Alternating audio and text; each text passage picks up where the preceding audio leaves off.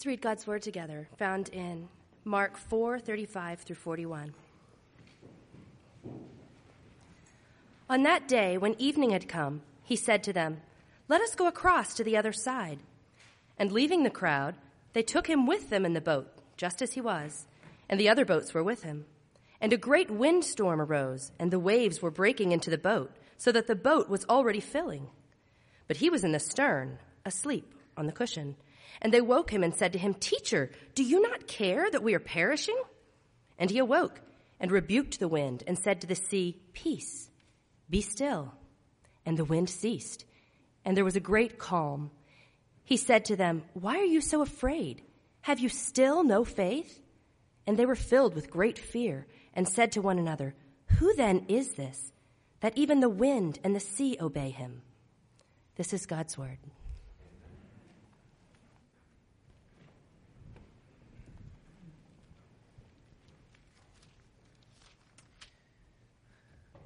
I invite you to keep those Bibles opened as we look together at this passage, and let's pray that the Lord would meet us in this time.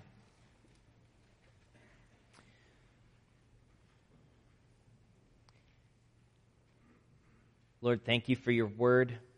Thank you for your grace. Thank you that because of your grace, we are able to hear your word. And so, Lord, I pray as we look into the scriptures this morning, your Spirit would be applying your grace to our hearts, that we might hear and see you. We ask it in Jesus' name. Amen. Well, this fall we are looking at selections from the four Gospels in order to take a closer look at the heart of Jesus, to meditate on, to reflect on how Jesus loves us by looking at how he loves others in the way that he treats and interacts with them. And so far we've looked at stories of people who have sought Jesus out on a particular occasion. The leper who came to him looking for cleansing, or Nicodemus who came to him to give him a chance to explain himself. Or, as we saw last week, the paralyzed man whose friends brought him for healing. And today now we're looking at a story of Jesus and his interaction with his disciples, with those, that close band of brothers that were with him all of the time. If you're not familiar with the story of Jesus in the Gospels, it's helpful to know that part of his strategy for bringing his kingdom to bear on this earth was to gather this close band of followers, these 12 men whom he personally selected and called to follow him, to be with him, to learn from him, to observe everything that he taught, and then to be sent out in order to proclaim that message as witnesses of his kingdom. And so, unlike the people that we've met the last several weeks, who had a single remarkable encounter with Jesus, the disciples that we're looking at this morning were with Jesus all of the time. They ate with him, they traveled with him, they heard every sermon, they saw virtually every miracle. But that doesn't mean that they knew him any better. Often in the Gospels, the faith of the marginal characters, the marginal figures, those who kind of come on and off the page in a single story, often their faith is set up in contrast to the lack of faith that you find in the disciples. Which is interesting and ought to be perhaps a bit unsettling for those of us who read our Bibles often, or who go to church regularly, or who've been around Christianity our whole lives, that just because you spend a lot of time around Jesus doesn't mean that you see him clearly or even know him truly. Sometimes Jesus has to disrupt our worlds to make himself known, to help us realize who he really is. And as dislocating and as terrifying as that can be, Jesus does that out of his love. He does that out of his love. It's a disruptive love, if you will, because he loves us too much to leave us where we're at in our unbelief. So he makes space for us through the trials of this world to realize who he really is. And that's what we see in our story this morning in Mark chapter 4, the disruptive love of Jesus. And so if you're, if you're not still there, please turn there with me or scroll or whatever format you're looking at the Word of God. Mark chapter 4, 35 to 41.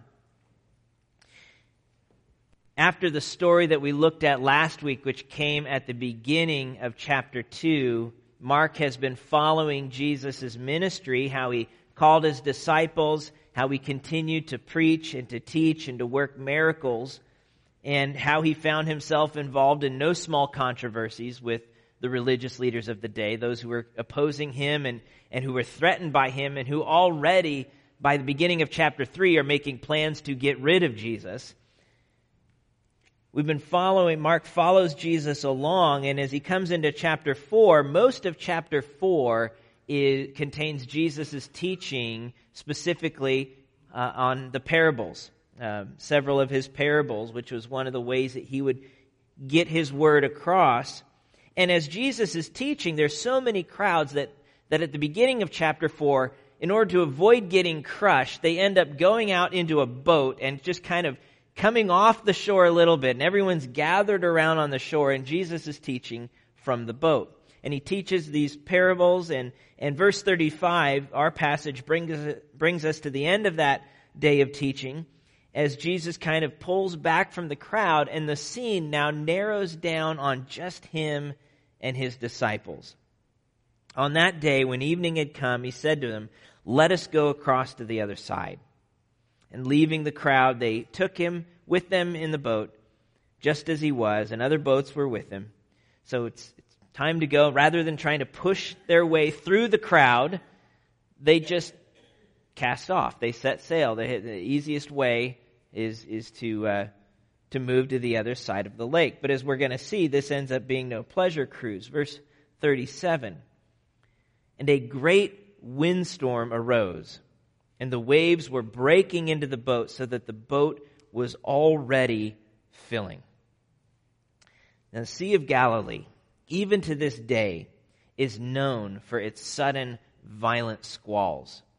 One author describes the sea lies nearly 700 feet below sea level in a basin surrounded by hills and mountains that are especially precipitous on the east side. And then 30 miles to the northeast is Mount Hermon, which raises to 9,200 feet above sea level. And you have this interchange between the cold upper air from Mount Hermon and the warm air rising from the sea that produces these tempestuous weather conditions for which this lake is famous. Now, I've never been out at sea during a violent storm. I don't feel like I want to be out at sea. I've seen Deadliest Catch. That's good enough for me. But I can't imagine that there would be few things more terrifying than that, right? I mean, they are understandably afraid as this boat hits this storm and begins already in just a short amount of time filling with water from the waves crashing over the edge. But perhaps the most startling part of this story, the most unexpected part, is what we read in verse 38. "But Jesus was in the stern, asleep on a cushion." I mean, think about that. That makes no sense on so many levels. This horrible, violent one, how can you sleep through a storm? I mean, that's the first question. But second, why would you sleep through a storm like that? One that's so great that it threatens the lives of everyone out there on that sea. What is Jesus doing? Why sleep instead of jumping in and helping out? And his disciples seem to be asking that exact same question. They woke him and said to him, "Teacher, do you not care that we're perishing? Why don't you grab a bucket and start bailing like the rest of us. It's really surprising to see Jesus act that way. But Jesus often surprises us, right? He doesn't always do what we think he'll do based on what we know of the circumstances. We did not expect him to actually touch a leper when he healed him. We didn't expect him to not answer the questions of a religious leader who came trying to figure him out. We didn't expect him to pronounce the forgiveness of sins over a man who simply wanted to walk. And so in our story, we don't expect him to be sleeping through a storm when his close friends are completely freaking out. But as we've seen so far in these stories, it's often in his surprising behavior that we see his love revealed. It's the stuff we don't expect that catches us off guard, that forces us to slow down and say, why is he doing that instead of this? How does that reveal his love to us? Why take a nap during one of the most traumatic experiences of your close friends' lives, one in which they're pretty sure they're about to die? I mean, do you not care that we are perishing? I mean, that's a strong word. That's the same word that's used in John 3:16 when it says, we shall not perish but have everlasting life. That's a big word there. They are convinced that this is the end, and Jesus apparently doesn't care. Why? What does he think his actions would communicate in that moment?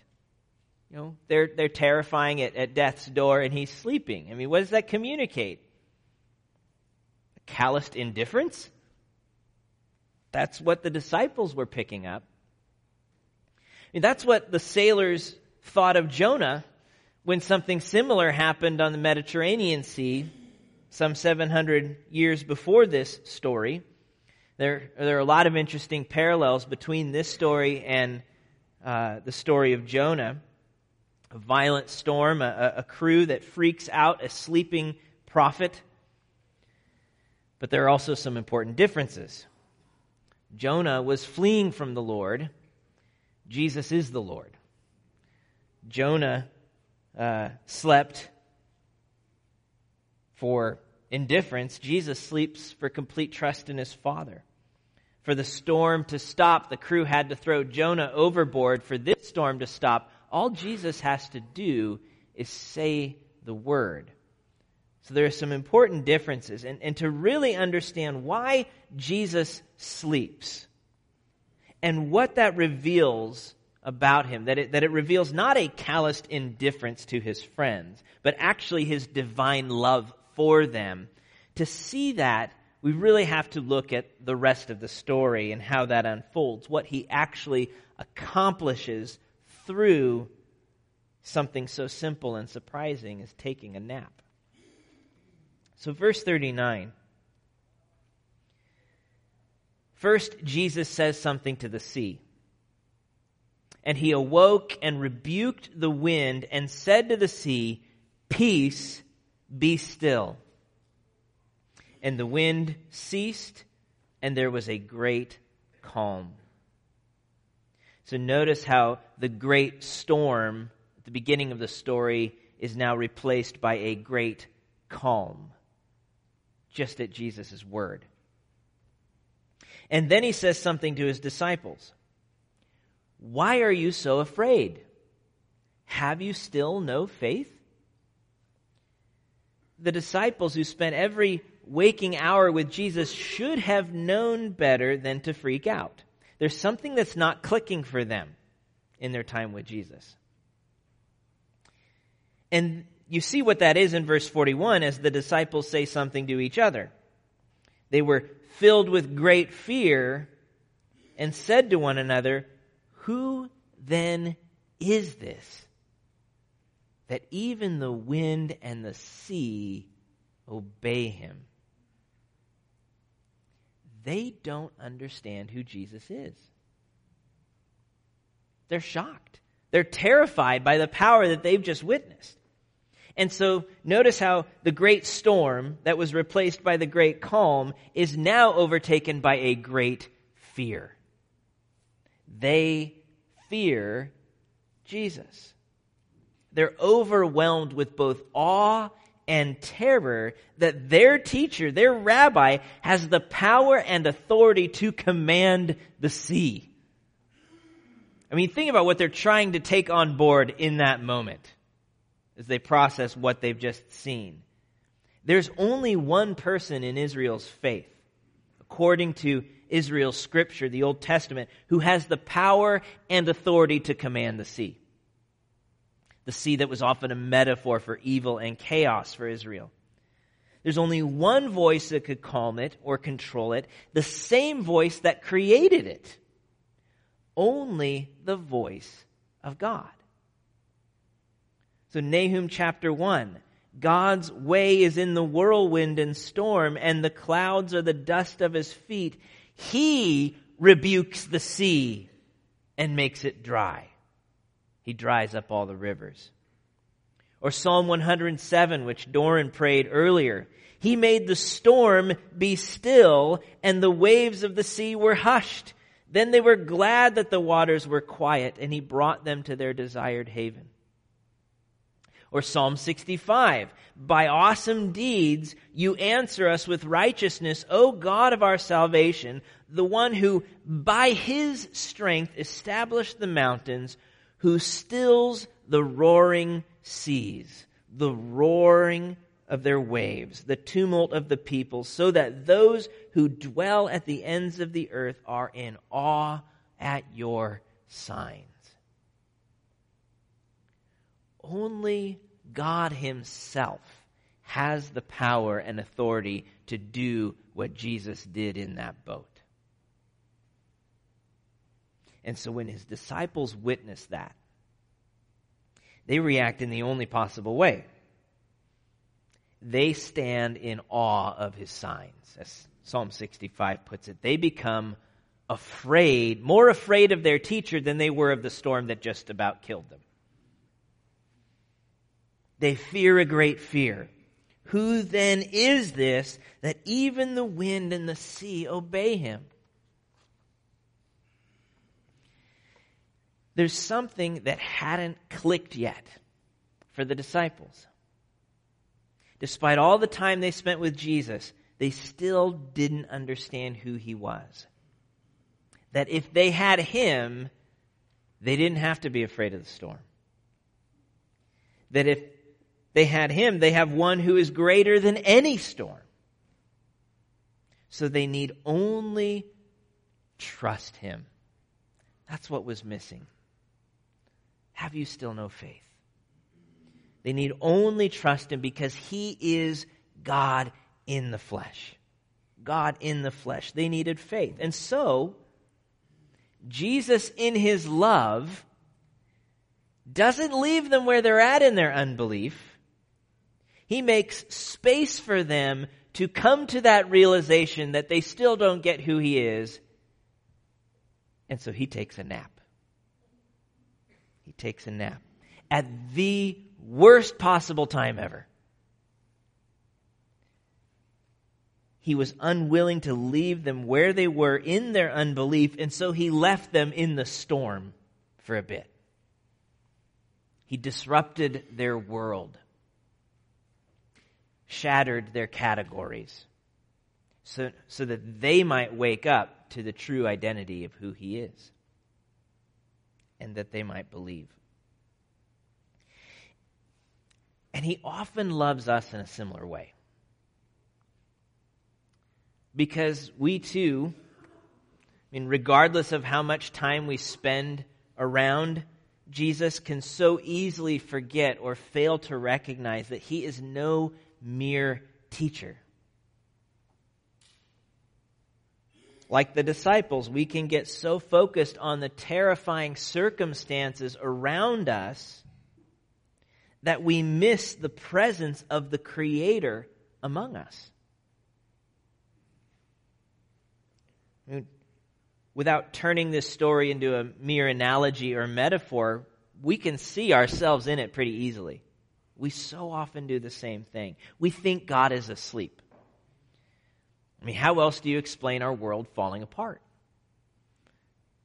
Maybe we're drowning in bills, or we're drifting relationally from our spouse or from a close friend or from our kids.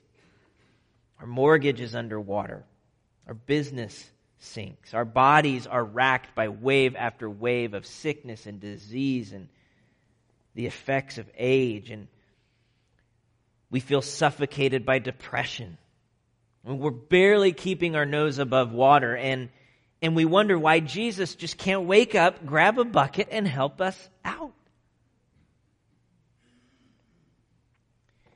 But what if we're asking him for too little? What if we're treating him as too small? What if he loves us too much to leave us in our unbelief and our small view of him, and so he's leaving us in our trouble or in our trial in order to create space for that little faith to be exposed and then expanded?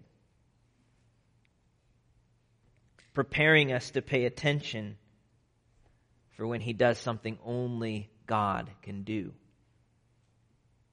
I remember a few months after Carissa and I moved to Wheaton for grad school, we had planned, so we thought, but we were a few months in and pretty much had run out of money. We had some savings for the first few months, and I had a job lined up, but for various reasons, that job wasn't going to generate a paycheck for a couple more months. We didn't expect that, and so we found ourselves with a deadline and no money for the rent, which was due the next day. So I remember saying to her, as we were getting ready for bed, we need to pray for a miracle. We need $1,000 tomorrow. That's what I said. We went to bed. The next day, we found a card in our mail. Some of our friends back in Nebraska, who'd been part of the ministry that we were involved in, they'd been hanging out, and several of them had, independent of one another, felt led to pray for us. So they kind of stopped what they were doing and spent some time praying for us.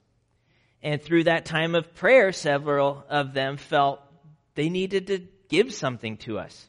So they took up a collection randomly, having no knowledge of our situation, put a check in the mail the next day, which days before we knew we even had a problem. And all of a sudden, the next day, we get a check for $990 the day that we needed to pay the rent.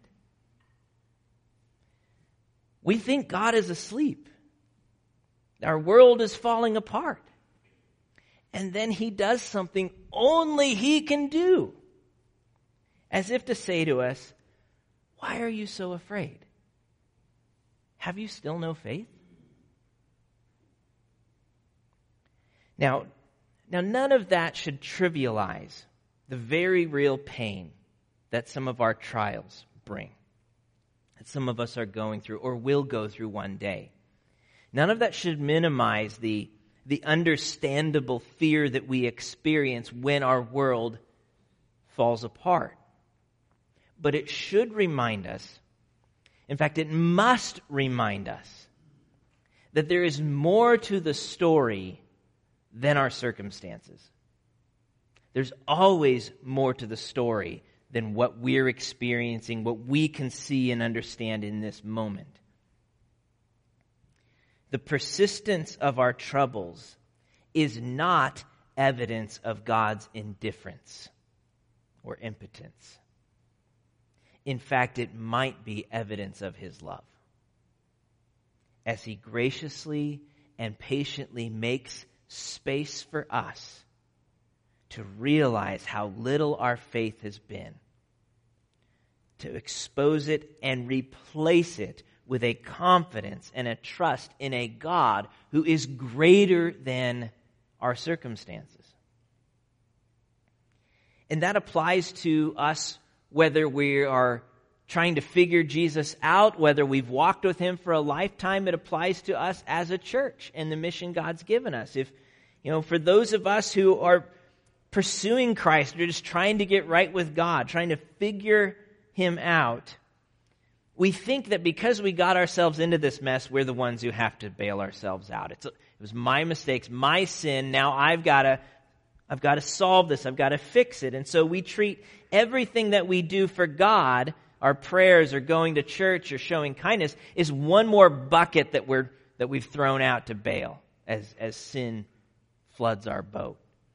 And we think that each little act is another bucket, we're that much closer to saving ourselves. And it would be really nice if Jesus could pick up a bucket and join us. That's what we want from him. We want help so that we can save ourselves. But that's not who Jesus is. And that's not what salvation is. It's not Jesus helping us figure our lives out or save ourselves. It's Jesus coming in, destroying our lives, blowing them up, the sinful life that we give ourselves to, so that he might replace it with something new and better, something that lasts forever. He doesn't help us save ourselves. He does all of the saving work. That's what his life, his death, and his resurrection were all about. And he's not asking you, therefore get busy. He's saying, therefore trust me. Trust me. Believe in me. I'm so much bigger than your sin, and you're so much smaller than you think you are. Let me save you. This applies as we seek to follow Christ amid the frustrating circumstances of our fallen world. Life doesn't always go as we think it should. We know that. We wrestle with financial trials. We wrestle with health problems. We wrestle with relational trouble, with emotional trauma, with job stress, with family worries, with fighting against sin and temptation that can just trip us up. And again, the temptation is to think, well, I've got to do this somehow myself. I've got to, and wouldn't it be nice if Jesus would help? When we forget that the God who promises to make all things new in the end, the new creation when Christ returns, that God is with us right now, not to help us bail ourselves out. That God is able to save us from our trouble, not by picking up a bucket, but by telling our trouble to go jump in a lake. That's his power. Now, of course, sometimes that deliverance that we want and long for waits till the end.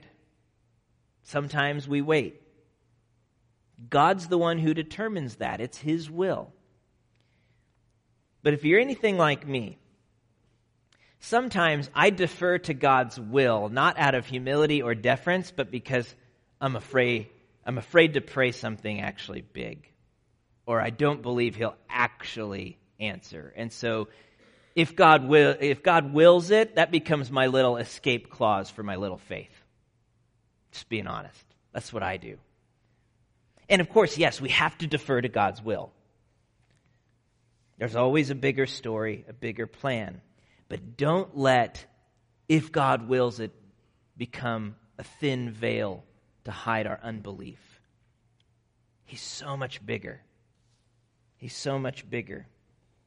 The God who spoke this world into being, who commands the destiny of every living soul, who accomplished redemption for all through the cross and resurrection of his Son, that God is present with us by the Holy Spirit.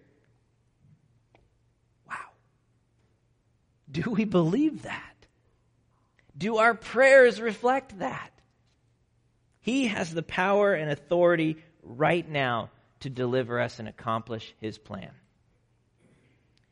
The great hymn reminds us, the waves and the wind still know his voice who ruled them while he dwelt below. So will we trust him to do things that only God can do? Can the God who raises the dead raise a dead marriage? Do I believe God's capable of doing that? Can he bring healing where the doctors say it's hopeless? Can the creator of this universe create in my heart a desire to love him more than I love sin? Do I believe that's possible? How big is the God that we serve? And what will it take for us to see that? What will it take for us to see that? Sometimes he has to disrupt our world to get us to see that. And if you're experiencing that kind of disruption right now, perhaps God is inviting you into a bigger faith.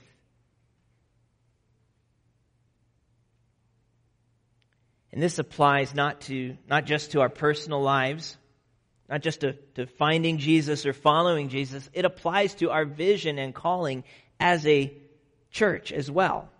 Do we really believe that Jesus has the authority and the power to change hearts throughout Metro West Boston and in every corner of the globe so that his name will be treasured above all things? Do we believe that? Is God big enough to do that? Amen. Come on. He is. But I mean, so often things like that could just become a pretty statement on a piece of paper, but not an active part of our faith. And so do we trust God to do the impossible, to change hearts by his grace and to use us to do that?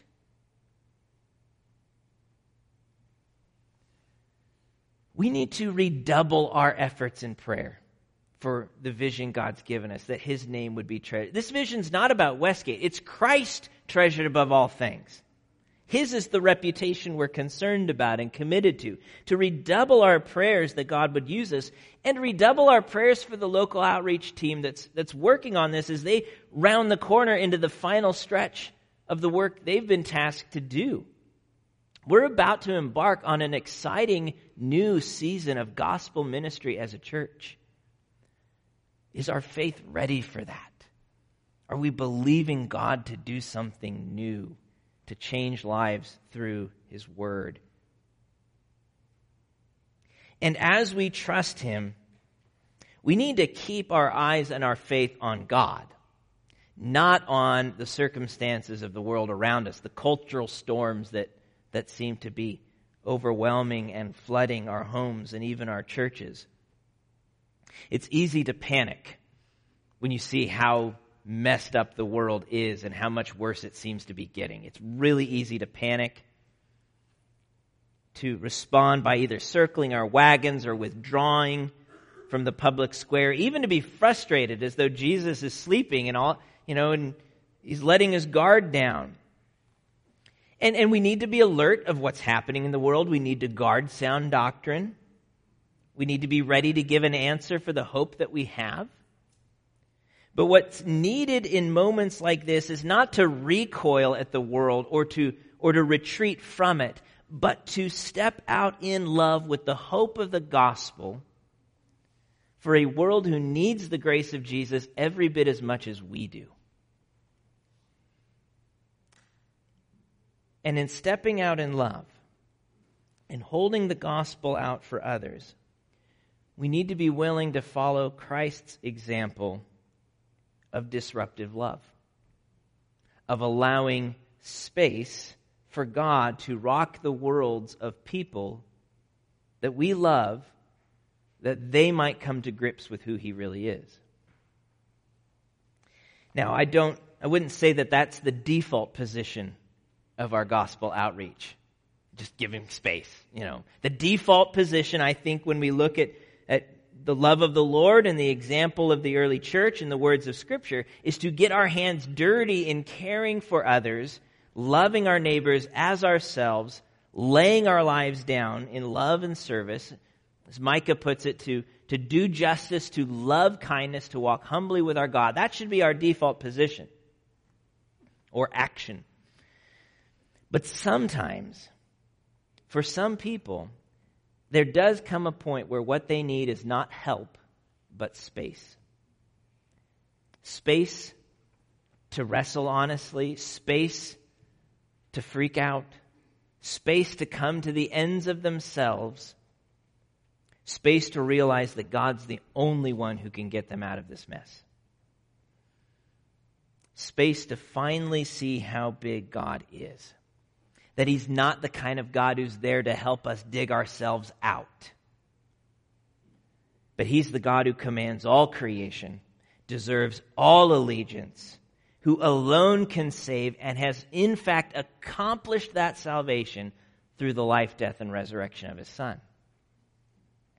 And he's done that for us. For us. So who are we putting our faith in? Who are you putting your faith in? Yourself or Jesus? And what are we trusting him for? Are we trusting him to help me get myself out? Or to show himself as the true Savior and King of the world? And that's a question for all of us.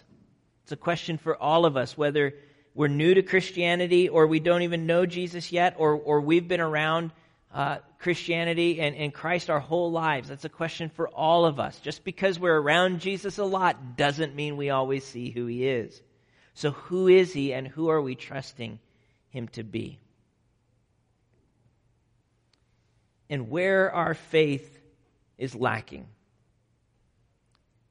praise God that he loves us too much to leave us in our unbelief, but instead is willing to disrupt our worlds, to get our attention, to show us who he is. May he be pleased to use whatever trials or storms in our life are necessary to open our eyes, or the eyes of those we love, to who he really is, to fresh faith in Jesus. And as he does among us what only God can do, may we respond with awe and fear and faith. Let's pray.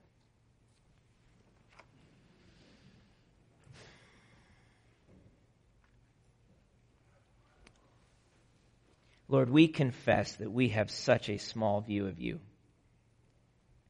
Lord, for so many of us, the default of our hearts is that you are a religious activity to be managed. God, forgive us. Forgive us for our small view, and make yourself known to us in big ways, Lord. Open our eyes, startle us if necessary, that we might see who you truly are, and that we might recognize that you are greater to be feared than any trouble this world presents. And Lord, in that, may our faith grow such that we expect you to do things only God can do. May we trust you in our personal lives. May we trust you in our ministry as a church to be and to do what only you can do. Grow our faith, Lord. Grow our faith for the sake of your name. And it's your name in which we pray. Amen.